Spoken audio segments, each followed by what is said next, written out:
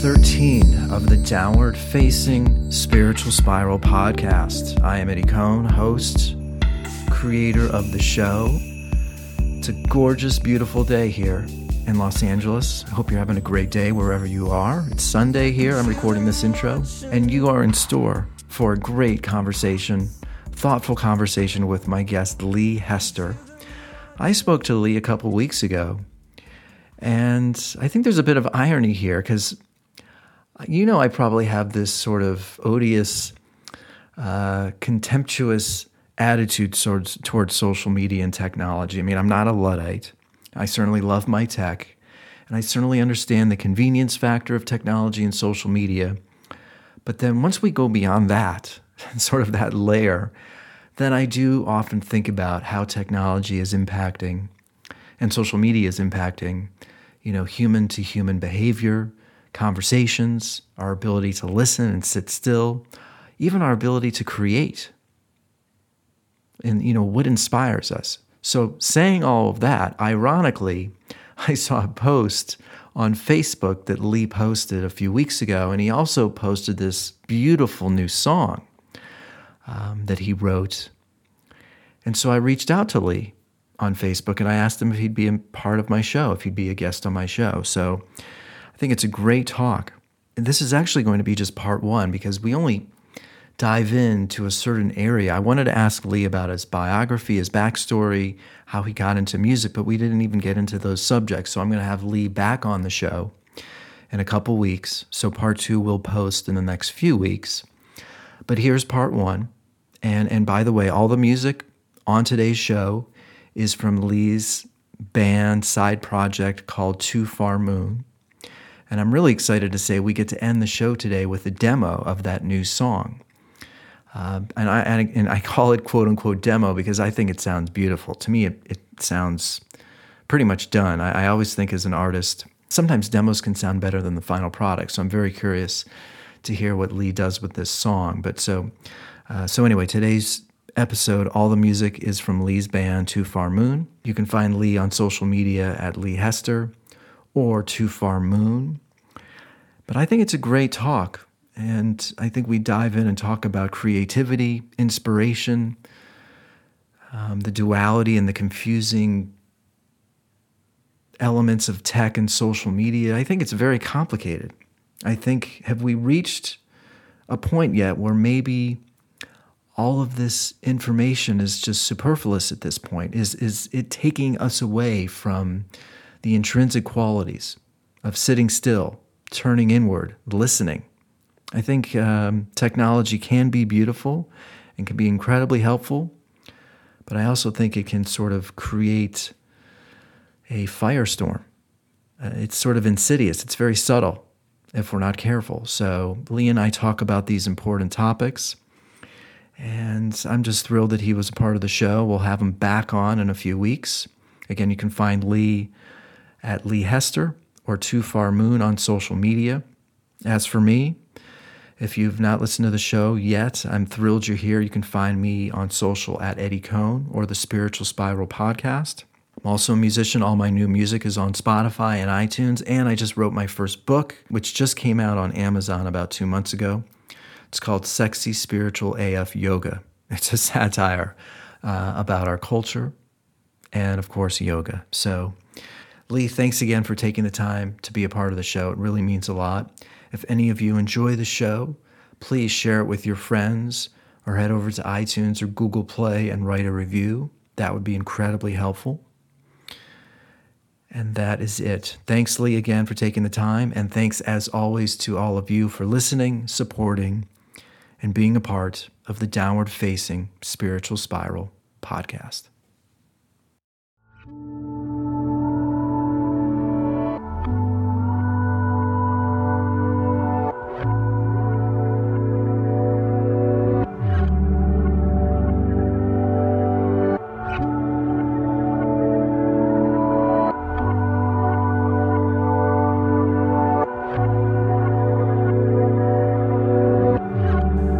Backtrack eventually and get into a bit of what inspired you and a bit of your musical backstory. But I will say it was the combination. It's interesting, like Facebook is a far off in the periphery of my world. Like I don't use it very often.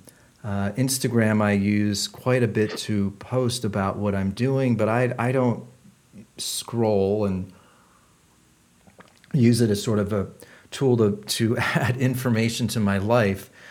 With that being said, the combination, and we'll get to your song eventually. We'll get to that eventually. But the combination of that song that you posted and this post that I'm going to read, and then I promise I'll turn off my phone.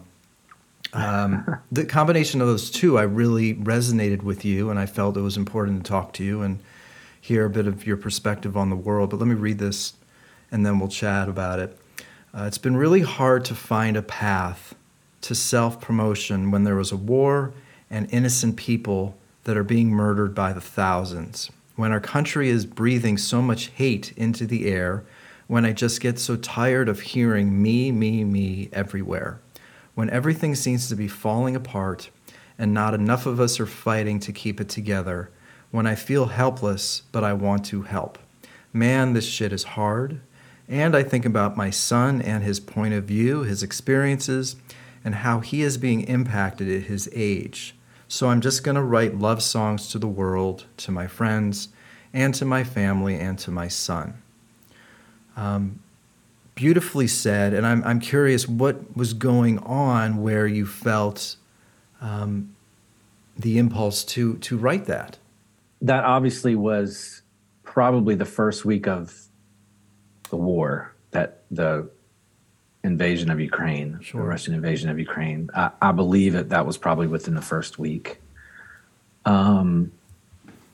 So, I don't really know how to articulate it, but where I'm at right now is in a very different place professionally and personally than where I think I have been in most of my career and most of my life. Mm-hmm. And that's like a deep dive. But to that post, regarding that post in your question, as you have mentioned it, I mean, for months and months, I think that I would get on Instagram mostly. And every single post was my record, my video, my travels, I don't know, it just hit me because I was like, I would see these because I follow some photographers who are in Ukraine. Yeah. Who are documenting like actual real things that are happening, and it's devastating. It's been devastating to see. So you see that, and then you see these, puppy ice cream posts, and then there's more war, and then, there's all the stuff that's happening here, all of the stuff that we have in our own country that we're navigating. And I think it just hit me. Like, I was so broken. I think on that day, I was just thinking about, like, where's my place in all of this? But what do I want to be in all of this? Yeah. Like, where, not just where am I, but who am I in all of this? And I've never really been one to, hey, look at me, I'm great. Like, I've never really been that way. And that's not going to change. But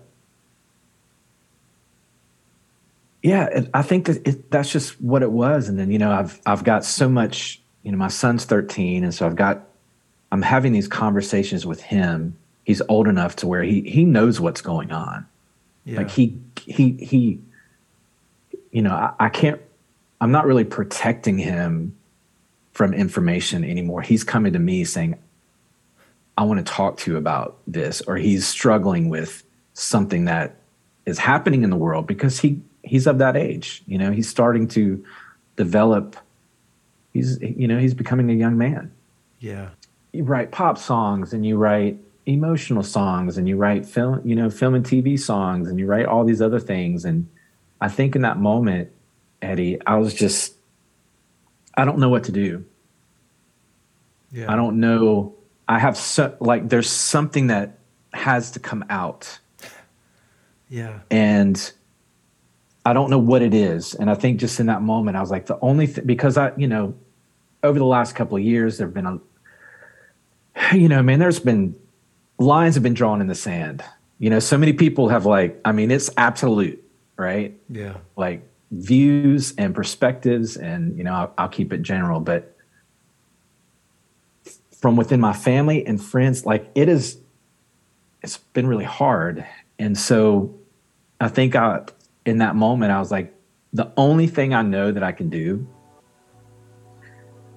is speak love, because love only does great things. I'm sorry for the phone call.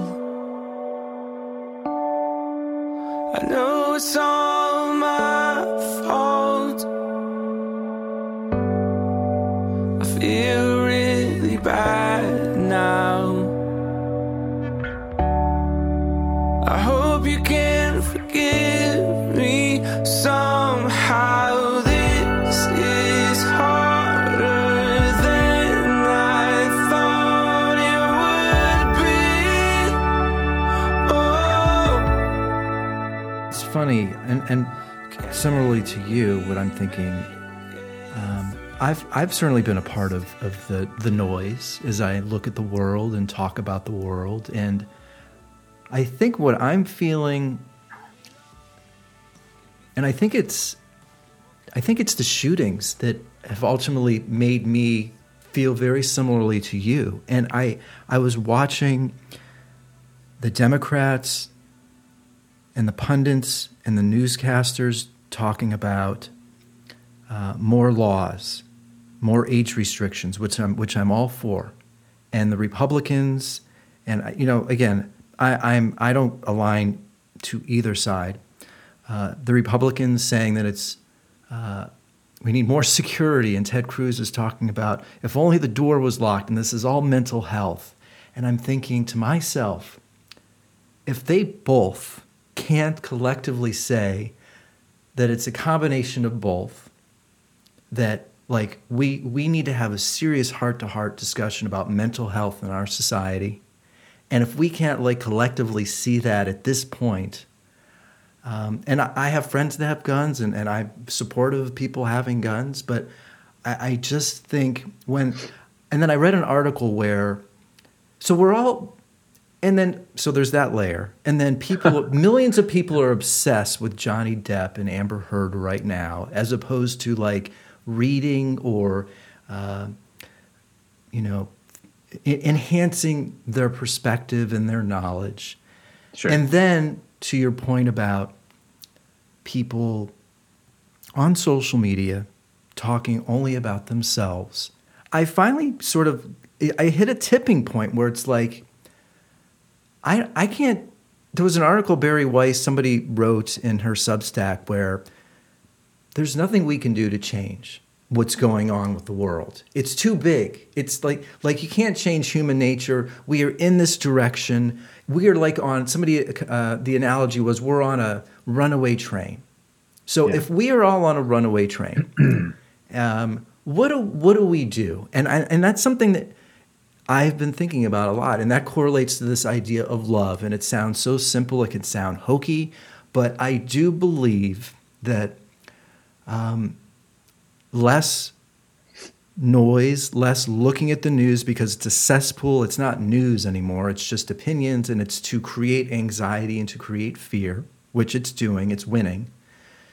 And I think we really need to think about meditation, slowing down, smiling, having face-to-face conversations. And you're a father, so I don't know. I think that's why I was resonating with what you wrote. And then when I'm seeing this horrific tragedy happening in Buffalo, and then Uvalde, and then it's becoming political, and it's like sides, and it's like, okay, so clearly nothing's going to change. We're on a runaway train. So what are we going to do? What does Hollywood do? I'm sitting here thinking about. Well, what do you mean? You saying that? So think about a movie. There's a runaway train, and you're like, man, this is not going well. And like everybody on the train, you know, there are people who they believe they're going to die. There are people who are trying to desperately get off of it. There are people who are like just, you know, psychologically paralyzed because of the trauma that's happening around them in that train. Yeah. They feel that they have imminent, you know, they're going to be plastered on something imminently. Yeah. But then you have what happens. You have a hero. You have somebody who somehow, by the end of the movie, stops the train. We've got it in us to be able to rise to that moment. We're not all going to. No. But I feel like, so like, you know, when you're talking about the runaway train, it's like, there are times where I've definitely felt hopeless. Where I've definitely, like, a lot of my, you know, upbringing experiences kind of collided in 2020, and then beyond. And there have been moments, Eddie, where it's like, why even? No one's listening. No one cares. Yeah. No one cares. Like, people want to argue, and people they just want to be right. Yeah. Right. You know, like over anything else, like it is. But then also we don't have, I think you either mentioned it. I listened to your most recent podcast today, the one that I think that came out this week. And you made a comment about you're the kind of person that you still want to hear people's voices. You still want to have those like real conversations where it's not texting and it's not like, it's actually you're engaging and it's in real time, because that's a whole, it's almost like a lost art on most of us now, you know, or on a lot of us. I won't speak for, you know, the world, but so what I've experienced, what I've observed is that even in our disagreements or even in debating, like we really can't have positive debates or accept criticism of any kind anymore, because everything's so polarized. Everything is it's one or the other. Yeah, it's a bad place to be. Yeah. And it's funny thing. The funny thing is that I think because we as humans are spending more time in a technologically centric world where it's 140 characters or less, or it's a quick comment, or it's an emoji, or it's a thumbs up, I think we are becoming somehow less forgiving, more critical, more steadfast in our position. And I think that's why what you're describing in the world of we can't, you know, have debates, we can't have face-to-face conversations and differ, and then we, you know, stand up for ourselves and take things personally, and then it gets very ugly and argumentative. I think if you spend more time in a technologically centric world, and then when you actually sit down and talk to somebody, I think it's fucking with the signals, and I think it's why a lot of that is happening. Yeah. So we all know, like, you know, that narcissism has kind of become America's best friend. Yeah. Like, it's like your buddy. It's like everybody's buddy now. Not everybody, but you know, the thing that I've observed, and some of it's great. Like, I do love keeping up with people. I love posting pictures of my kids so my family can see. And like, the beginning of all of this was, I think everybody saw it in a positive light. Everybody saw it in a way that kind of connected people together who weren't living together, like family, you know, distance and things like that. And you're just curious and interested, and you can see what everybody's doing all day, or like every hour, or like, you know, I mean, some people, I remember like a decade ago, I was reading an article, and I'll get to my point. I was reading an article about Instagram, and that like they were talking about like the most successful way to build followers on Instagram is that you have to like post like every hour, and you have to have like that. People were like rededicating their lives and their existence on a time schedule of, of this stuff, of posting stuff. But so back to the whole narcissism thing. Not all of us are like that. Not all of us, and that comes back to that's a mental health thing. Yeah. But really what social media, all the platforms are, it's really just a megaphone. We've all just been given megaphones. And we've all been given like a reverse microscope, I guess, or like, to where it's like everybody from far away can like zoom in on little you, and like see everything about you. But you get to paint the picture. You get to present to the world what it's like, all the highlights of you. It's like all the, but it's yeah. And I think that, sorry, I didn't mean to. No, I was just thinking though, to your point earlier, the greatest conundrum though is that is going on, but in addition to, I'm also noticing a world where people don't care. So you've got this world of people that are talking and the microscope is on them, but they're doing, I wrote this in a newsletter. I friends with somebody who's really close to a very, very uber successful singer-songwriter. And even he, who sold millions of records, put out a record, and it's become very clear that people didn't care. And he thought it was a great record. So there's this strange duality happening where you've touched on it. You've got the megaphone of people and the microscope is on them, but it's also to a world where people are it's seemingly not really caring anymore. Yeah. And so, which brings up the question, why do people not care anymore? Yeah. And, I've been thinking about this. I had a conversation the other day. It's really hard work. Well, this is kind of a two thing. It's really hard work to make a great record. Like you can't just sit down and get on Splice and make something that you may think is great because everybody's using it. First of all, like it's all being used. But I remember, like I'm trying to get back to like, why do people not care anymore? Because I feel like 20 years ago, we all cared. Yeah, I know I did. Like, I mean, we stood in line around the corner at Tower Records to get the freaking whatever brand new record. We had to wait till midnight to get it. Yep. Right. Or like it was such a special thing to be able to go see a band play. Like it was like I just don't think that we took any of that for granted. I think it was just different. Like, I don't know what it was, but, it's a microwave music kind of life now. I'm sure that you've talked about that, where it's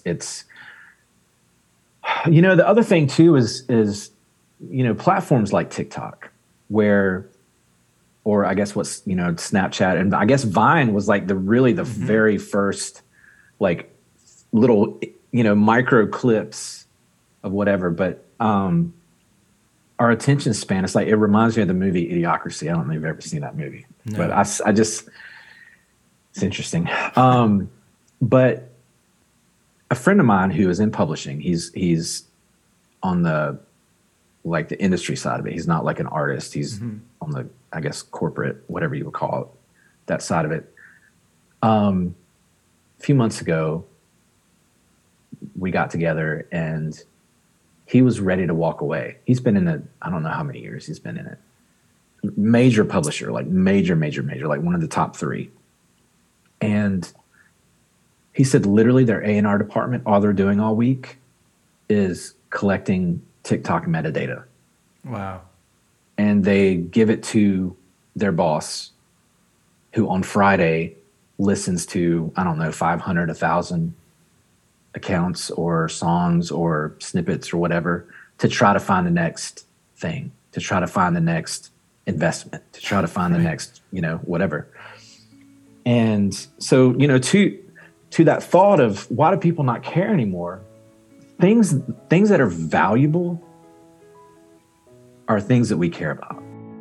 When I look at you, I lose my breath. I get lost between my heart and my head. All I know is how you make me feel. Tell me, do you want it to be real? I don't want to waste your time. I just want to change your mind.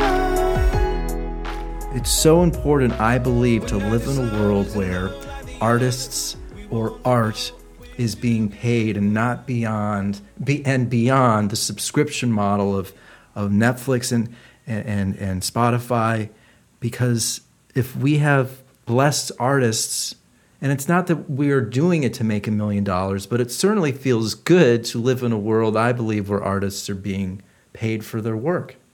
Sure. And I think because those subscription models have stripped the quote-unquote value of music, and I think it's a very slippery slope, and I think it's sort of creating this strange sort of tragedy in the world of art. And I know there are people that break through, but I think there's a specific type of artist, an introverted artist or somebody who doesn't like to be in front of the camera. Like, I think there are artists out there who I think if they love to be out in front of the camera all the time, because then they can do the YouTube channel, they can do the TikTok videos, and they're just like constantly on it, have at it. But I don't know. Is that the type of artist that we want more of in the world? Yeah. Well, you look back, like I conversations that I remember having with my dad and with even friends of mine back when I was in my 20s and in my 30s, like just thinking back on how I looked at music, and more importantly, how I looked at artists, how I looked at those people who were creating music that I was taking in. And the access is obviously an issue. Like having, immediate access to every song that's ever, just about every song that's ever been created.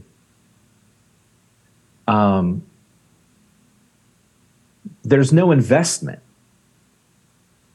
because you're on a subscription, you're paying $10 a month or whatever, and everybody thinks that's great because you can get every record ever made for the price of one record that we used to buy. Yeah. What I see happening is it's almost like the whole plug-in model with software, that as long as you're subscribed, you get access to all of it. But it's like the moment that you no longer subscribe, it's gone, right? You're no longer, you're done with all that software. And, that there's a mentality, like I'm trying to bring this around and connect this all, because there's like three things in all of this. But I think that why people cared about music in a different way than they do now is a fundamental connection to what they heard, the moment that they heard it, what they were doing, where they were in their life, what they were experiencing, but then to be able to physically and visibly experience that in a live experience.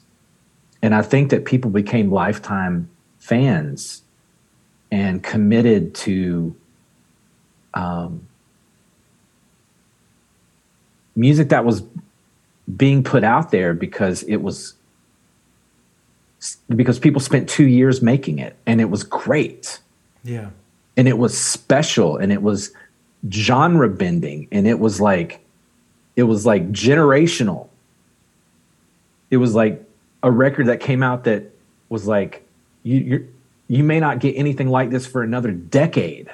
Right. a movement. You know, it was like in my youth, I remember Jars of Clay. I don't know if you ever remember Jars of Clay. Oh wait, yeah, of course, yeah. Yes. So they just were one of the bands that it was kind of them. And then I'll think like right at the beginning of the Goo Goo Dolls, where it's like this whole acoustic rock movement kind of happened. Right. And it went into the 90s, you know, and like the whole 90s was, you know, kind of had a lot of the just big time acoustic music in the 90s. Right. Yeah. And then, you know, obviously when Coldplay broke, like it was like, to me, like when Coldplay came around. Now, granted, we had Pearl Jam and we had sure, you know, Soundgarden, and we had there were other bands that were doing amazing things. You know, Nirvana, all that stuff that were doing, you know, this kind of things. And that was pop. Like, can you believe they actually played that stuff on the radio? Like, it was like top 10, right? It was like Casey Kasem. I used to record that stuff on my little cassette when I was a kid and like sing all the songs. You know, I can't believe I said that, but. You know, like, I just think like I was so excited because I had a connection to these bands and you didn't have access. Like, you got to see a website. Well, you didn't even get to see a website like until the internet was really, really booming. What, like right around 2000, like late 90s, like, you know, and you had to pay like thousands of dollars to even have a website, and you had MySpace. Something, you know? well, and it's funny. Something you're touching on that I think about a lot is mystery. Like, because there's like constant. Like, oh my gosh. Yeah. You didn't have access to like A, B, C, D, and E side songs, right? You know, like you didn't have. Oh my gosh, it's like I remember just getting up with my buddies and being like, tonight's the night. We're going down to Tower Records on Broadway or wherever, I think it was Broadway, West End, whatever. And literally, you know, waiting for hoping that we can get in line and they don't run out, you know, they don't sell out before, you know, we can get a copy of whatever. Yeah. But, you know, to that experience, you only had access to what was physically released because you didn't have a medium. You didn't have the technology that allowed you to find anything at any time, and not only find anything at any time, but find all of it at any time. Like, you know, like I remember when I would go on eBay to try to find bootleg records. Yeah, me too. Right. And find like, you know, live. That's the only way that you found this stuff, man. You know? Yeah. Unless you had a buddy that knew somebody and it's like, hey, I remember getting, who's the guitar player for Beck? Yeah, I know. I don't know his name, but I know who you're talking about. And he had, he was in like, the Grays with, but I remember getting a bunch of B-sides from a record that he did this whole record, but they shelved it, right? They didn't release it. And it was like, I got this record that nobody, you know, that like, oh my God, you know, it was like amazing. And now it's like that stuff is on Spotify. Like, it's like you can find it anywhere, you know? And so the mystery, you know, like I think it goes back to, you know, I want it now. I can get it now. But music is made in such a way, you know, it's really hard to make a great record. Yeah. It's hard work. And I remember, I guess I'm jumping to my artist side and not necessarily consumer side, but, you know, to go along with the mystery and with, you know, easy access versus having to wait. There's a release date, but we have to wait 3 months and we're not going to hear anything but one single on the radio, you know, like 2 weeks before the record drops or something is kind of how it was, you know, a week or two. But I remember I had to go into a studio because I didn't have gear. We didn't have gear in the 90s. Right. Pro Tools was really first starting and it was crazy expensive. And I remember saving for like 6 years to make my first record. Like, I don't think artists today really grasp how truly hard it is to make something great. Here's something that I think about. I think last sort of area that we'll talk about in this genre of topics, but I felt like artists had the power, like in the sense that like our culture still has this strange, absurd lionization towards actors and famous people. Sure. They're still held up on a pedestal, so we still idolize them, for better or for worse. But they had a certain power where we would, drive 10 hours to see U2 in concert, like because we couldn't watch them on YouTube or something. We didn't have a library of videos on YouTube or wherever. Right. They like people were willing to do more to be a part of their world. And I think I correlate that to a certain level of power. It wasn't just because I was in awe of the Edge and how he plays the guitar. Like I had to be there. Yeah. We still idolize them, but I do feel like the technology now has the power, number one, and also people's dwindling attention spans is also the power because it's forcing the artists, forcing the companies, the Netflixes to completely reshape the way in which art is distributed because they're not worried about quality. They're worried about your fans are going to forget who you are if you don't put out another video or a song soon. So what are you doing, Bono and Edge? Let's get this going here, or else we're going to have to restart all over again. We're going to have to spend an extra $1 million on marketing. So if that's the world that even Beck and U2 was dealing with, everybody's dealing with that, and I think that's a very complicated area to sort of digest and figure out. But I do think that the technology and people's dwindling attention spans, I think those two areas is sort of controlling the landscape more than the actual humanity of an artist. Yep. So to hit that point pretty directly, from my experience in observing friends of mine, so two things. I'll get to Spotify in a second. First thing is film and TV, or really any kind of licensing opportunity. I got lucky to get my first placement like way back in 2001, 2002, I think is what it was, on a show called Dawson's Creek. I was going to say Dawson's Creek just randomly. That's so funny. Okay. Yeah, John McCullough. He's like the godfather, like one of the godfathers of music supervision. Mm-hmm. I actually was able to meet him for the first time after almost 20 years of him using my music. I finally was able to get coffee with him the last time I was in LA, which was fantastic. He's such a great human.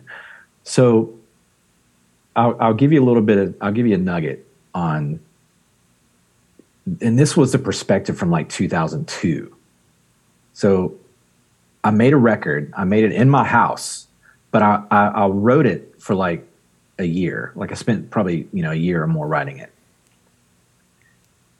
And I wrote the record because I was chasing the song, right? I was chasing a great song. So I didn't have algorithms in mind. I didn't have briefs in mind. I really didn't have anything in my conscience while I was making this record, except does it feel right to me? Is it doing something inside of me? Is it taking me where I thought it was going to take me? It's like songs have a life of their own if you let them. They will guide you and they will take you to the finish line every time if you let them. And so that was one of those records. And the whole thing got placed on Dawson's Creek. Like all 11 songs eventually were placed. Is insane. So of course, rookie mistake, I reach out to John and I'm like, hey, John, you looking for anything in particular? Is anything I can write for? Like I was like, because I heard these rumors of like, oh man, like sometimes you can write for scenes and like all this. It was way before briefs. Yeah. Way before. And I was completely indie. I was like, honestly, I was like one of the very first independent artists in Nashville to get a placement. So I asked him, I was like, got anything I can write for? Because I'm ready. And he was like, Lee, I just need you to keep sending me great songs. He said, don't ask me this again. Just send me great songs. Yeah. Because a great song will always find a place. Right? That was 20 years ago. And so what I personally experienced was the place as an artist making a record that was really focused on what I was feeling inside. Like I had no outside voices. I had no outside influence. I didn't have labels.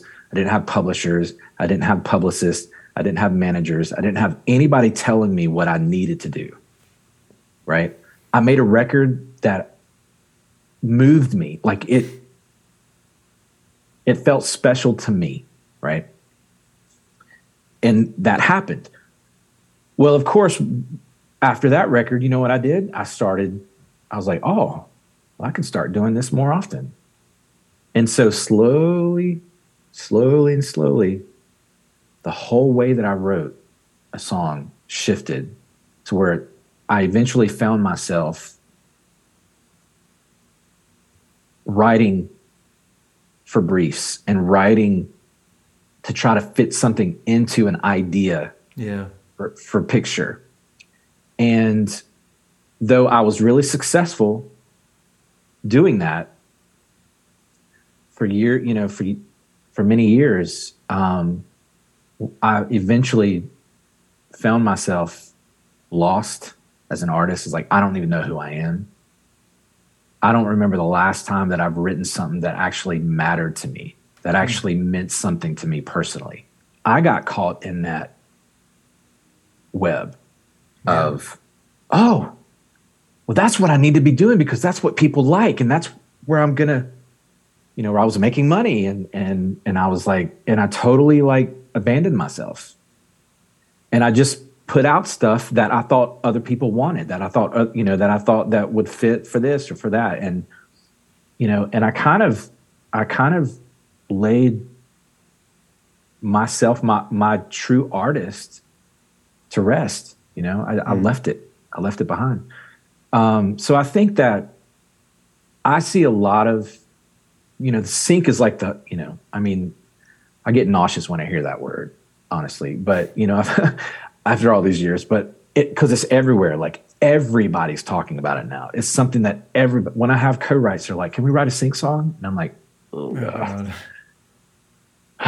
Can we just try to write a great song? Yeah. Like that's my response is, well, I'm all about writing a great song. If it gets synced, then that's awesome. But I really just want to try to write a great song.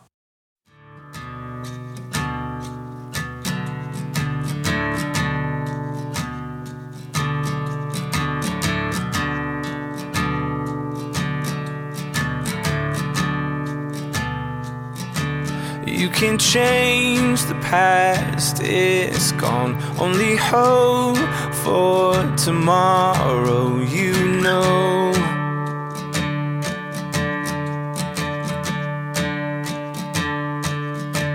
Yesterday in all its troubles, gonna find you in the morning,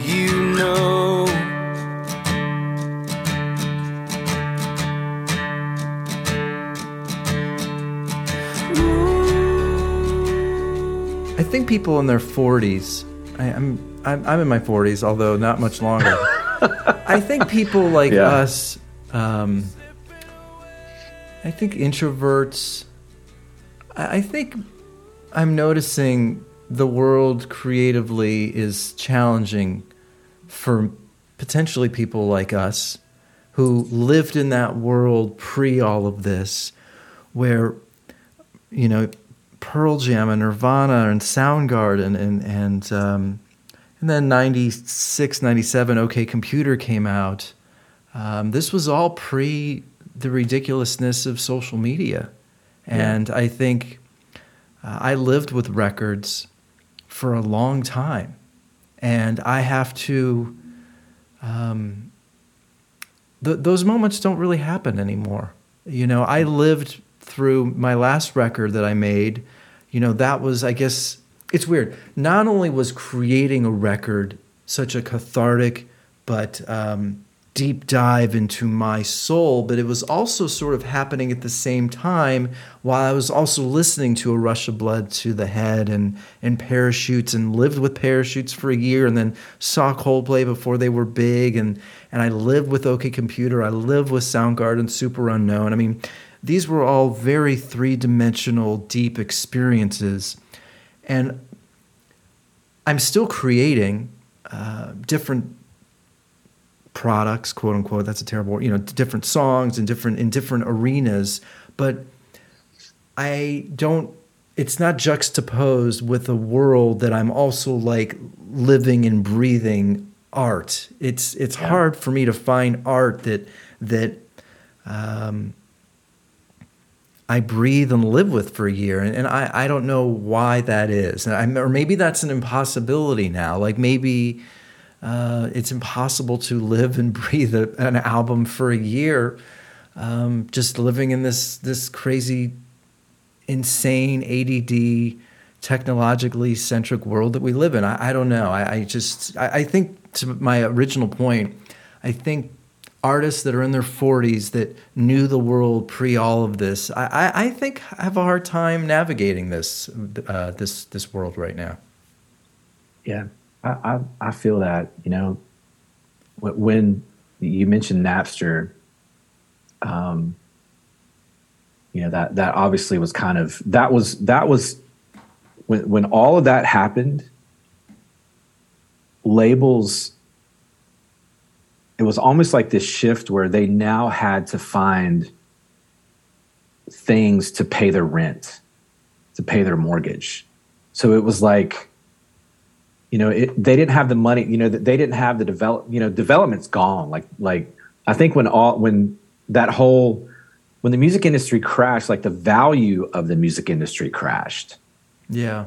Through all of that. And then, you know, now we just kind of, you know, it's a whole new thing now, but, you know, development is out the window. Like you don't get development deals anymore, like, or very rare. I'm sure there are some people who do, but like it is, that was almost the first step for everybody that got a deal, whether they were a writer or an artist, the publishing side or the label side, that it was almost always the development was a part of it. Working with producers, we're putting you with 3 different producers, and we're gonna figure out, you know, like what's the best partnership, you know, and they had the money, you know, and I mean, I remember all of my friends who signed, like they did 3 songs and 6 songs and, you know, 1 song or 2 songs and just development deals to see let's just see what happens, right? They had the money to do that, you know, and now it's like we have to find, like, oh crap, now we have to find something that's going to sell tomorrow because, you know, we have to pay our mortgage. We have to come up with X amount of dollars for this month because, I mean, it tanked, you know, and, you know, going back to what you said about, you know, living with records and sitting with records and being able to experience and not really having the freedom and the luxury to be able to, well, what do I want to listen to today? What do I feel like today? Well, blah, blah, blah. You know, you have a million, you know, we had 32 flavors of music years ago, you know, like pick your 32 flavors. Now we have like 32 million flavors of music, you know? Yeah. But I also, you know, I'm looking at the young, speaking, you know, about the young people, you know, pop music really shifted into a thing with laptops and with beats and with, you know, like even years ago, pop music was like full band and like millions of tracks and like tons of production and tons of money, right? And tons of touring money. Like it was like a big bit from beginning to end. It was like huge production, right?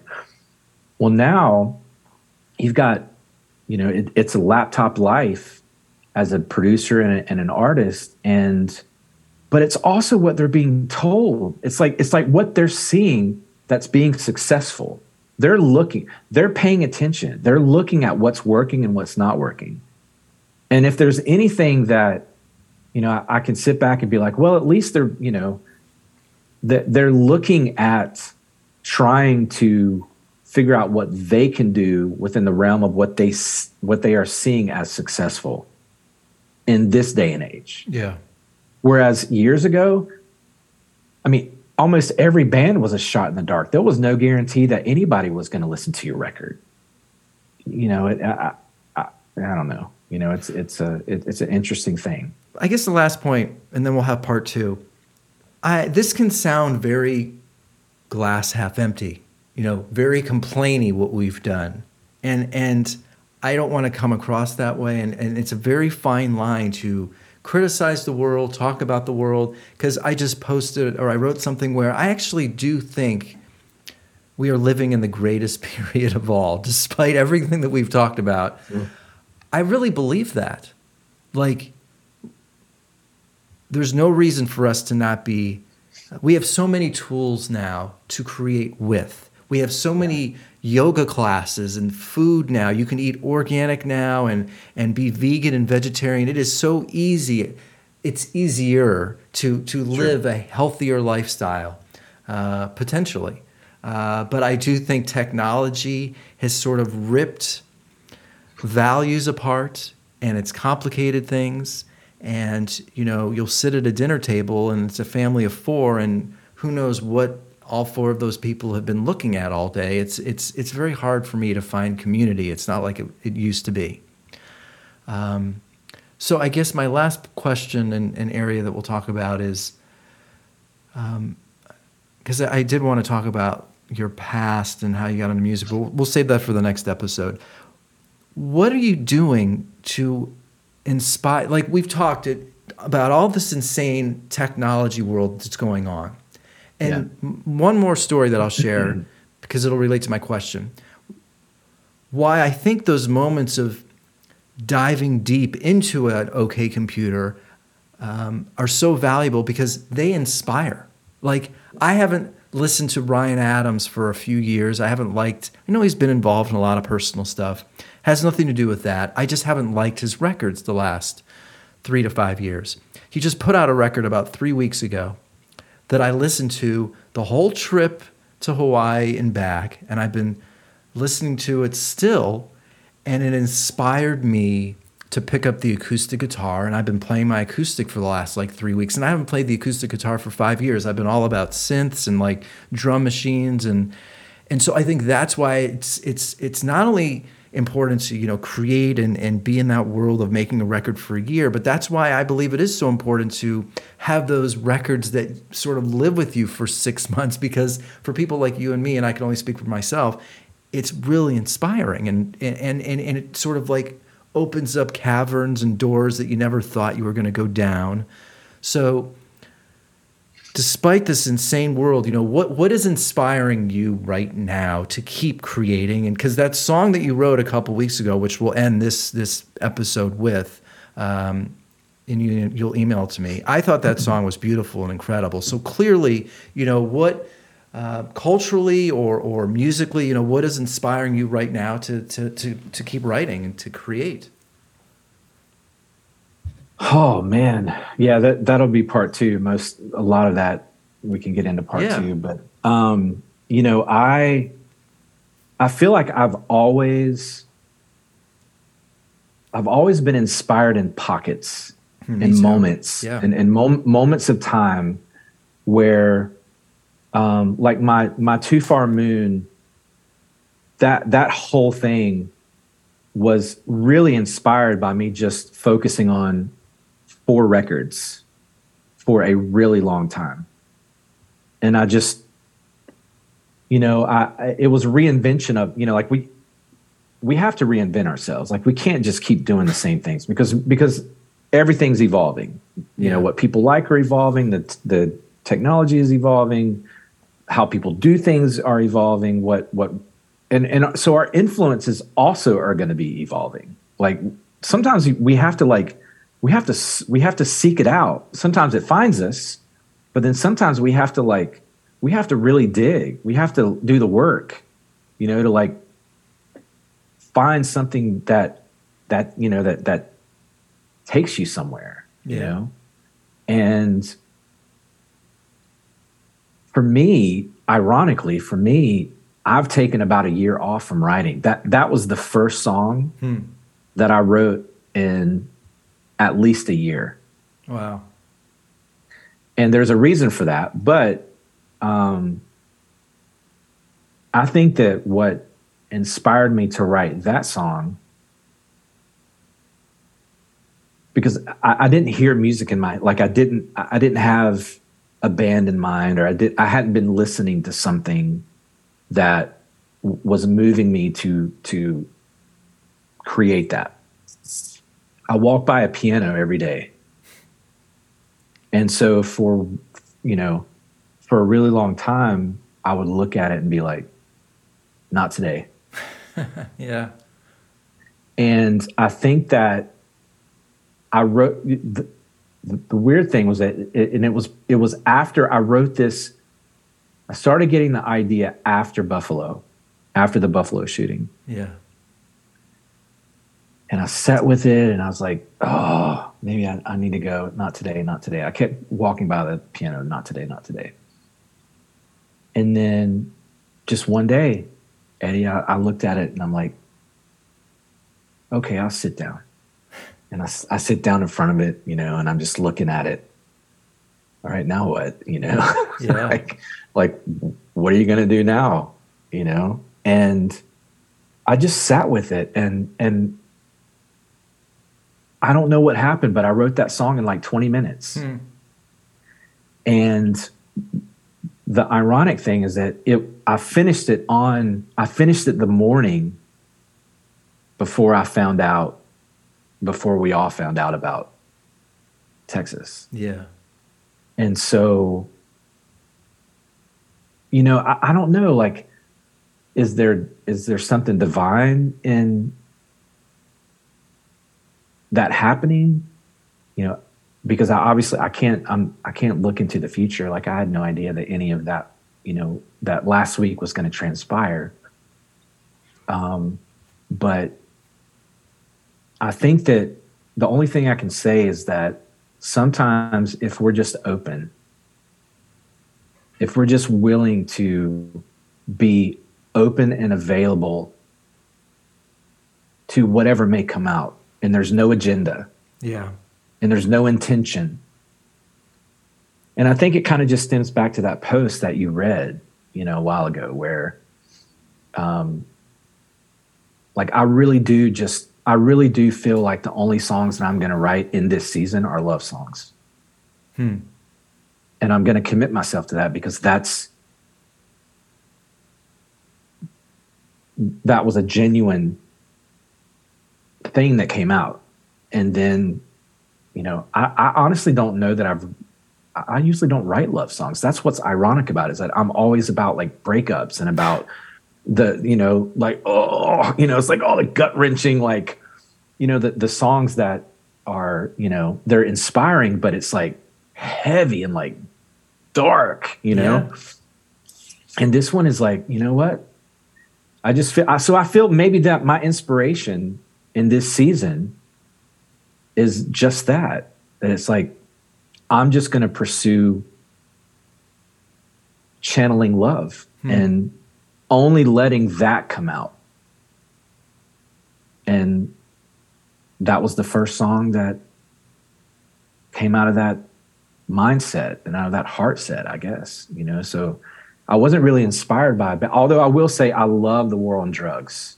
Like I've been listening to them. I've been listening. I did not even know they, seriously, I'm not, like, how are you a musician if you didn't know the War on Drugs? But like, I didn't know they existed literally until like 6 months ago. How funny! Like you and I are definitely on a similar wavelength with some random areas here, because I've known about War on Drugs for probably 2 years, but I didn't like them. But their latest record, which came out last May, it showed up on a playlist I was listening to.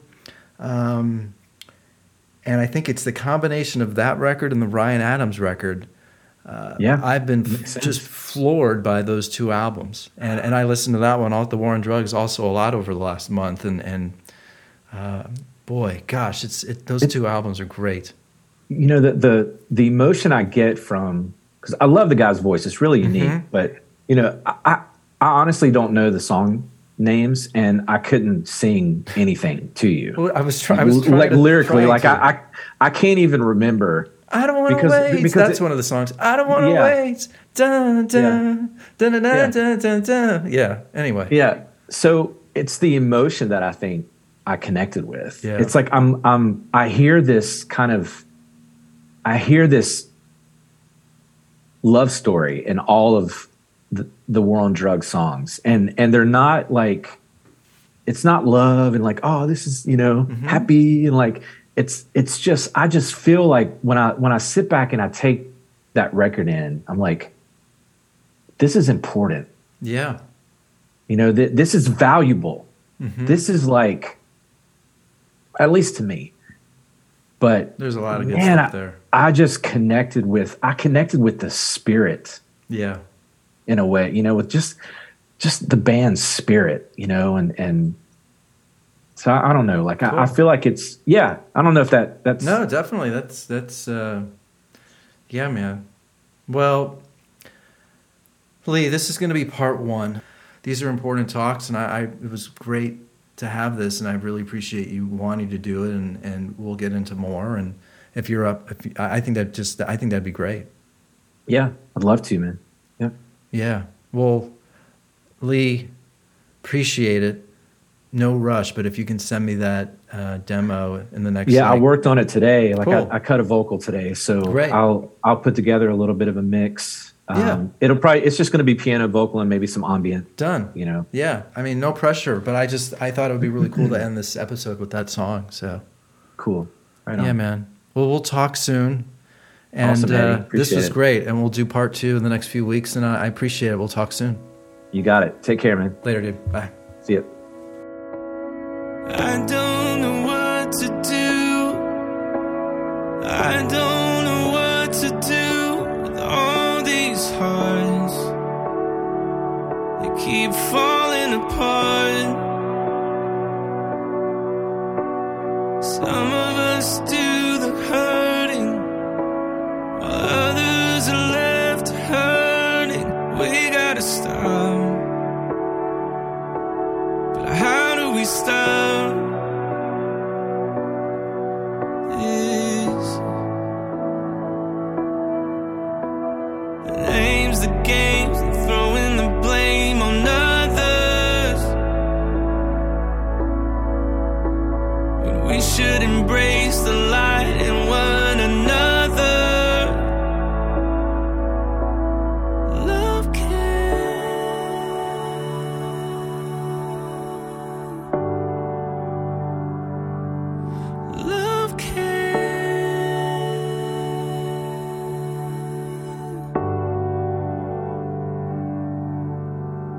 we've all lost our innocence. None of us are innocent of this crime. With love on the line,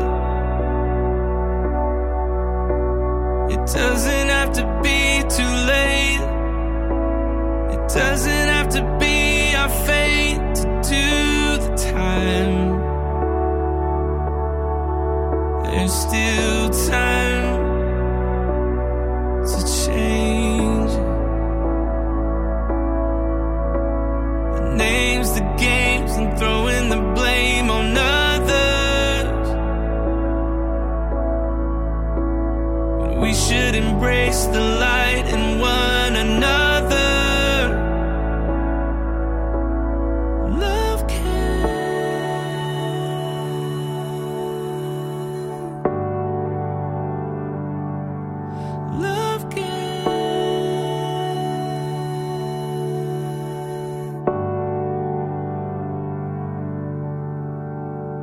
must believe that you and me can find a path back to one another.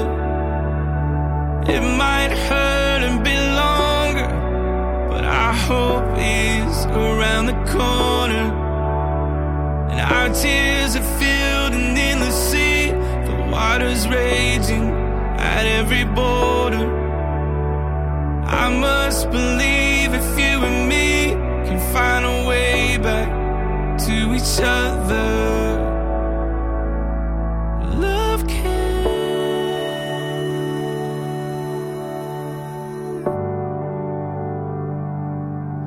Love can.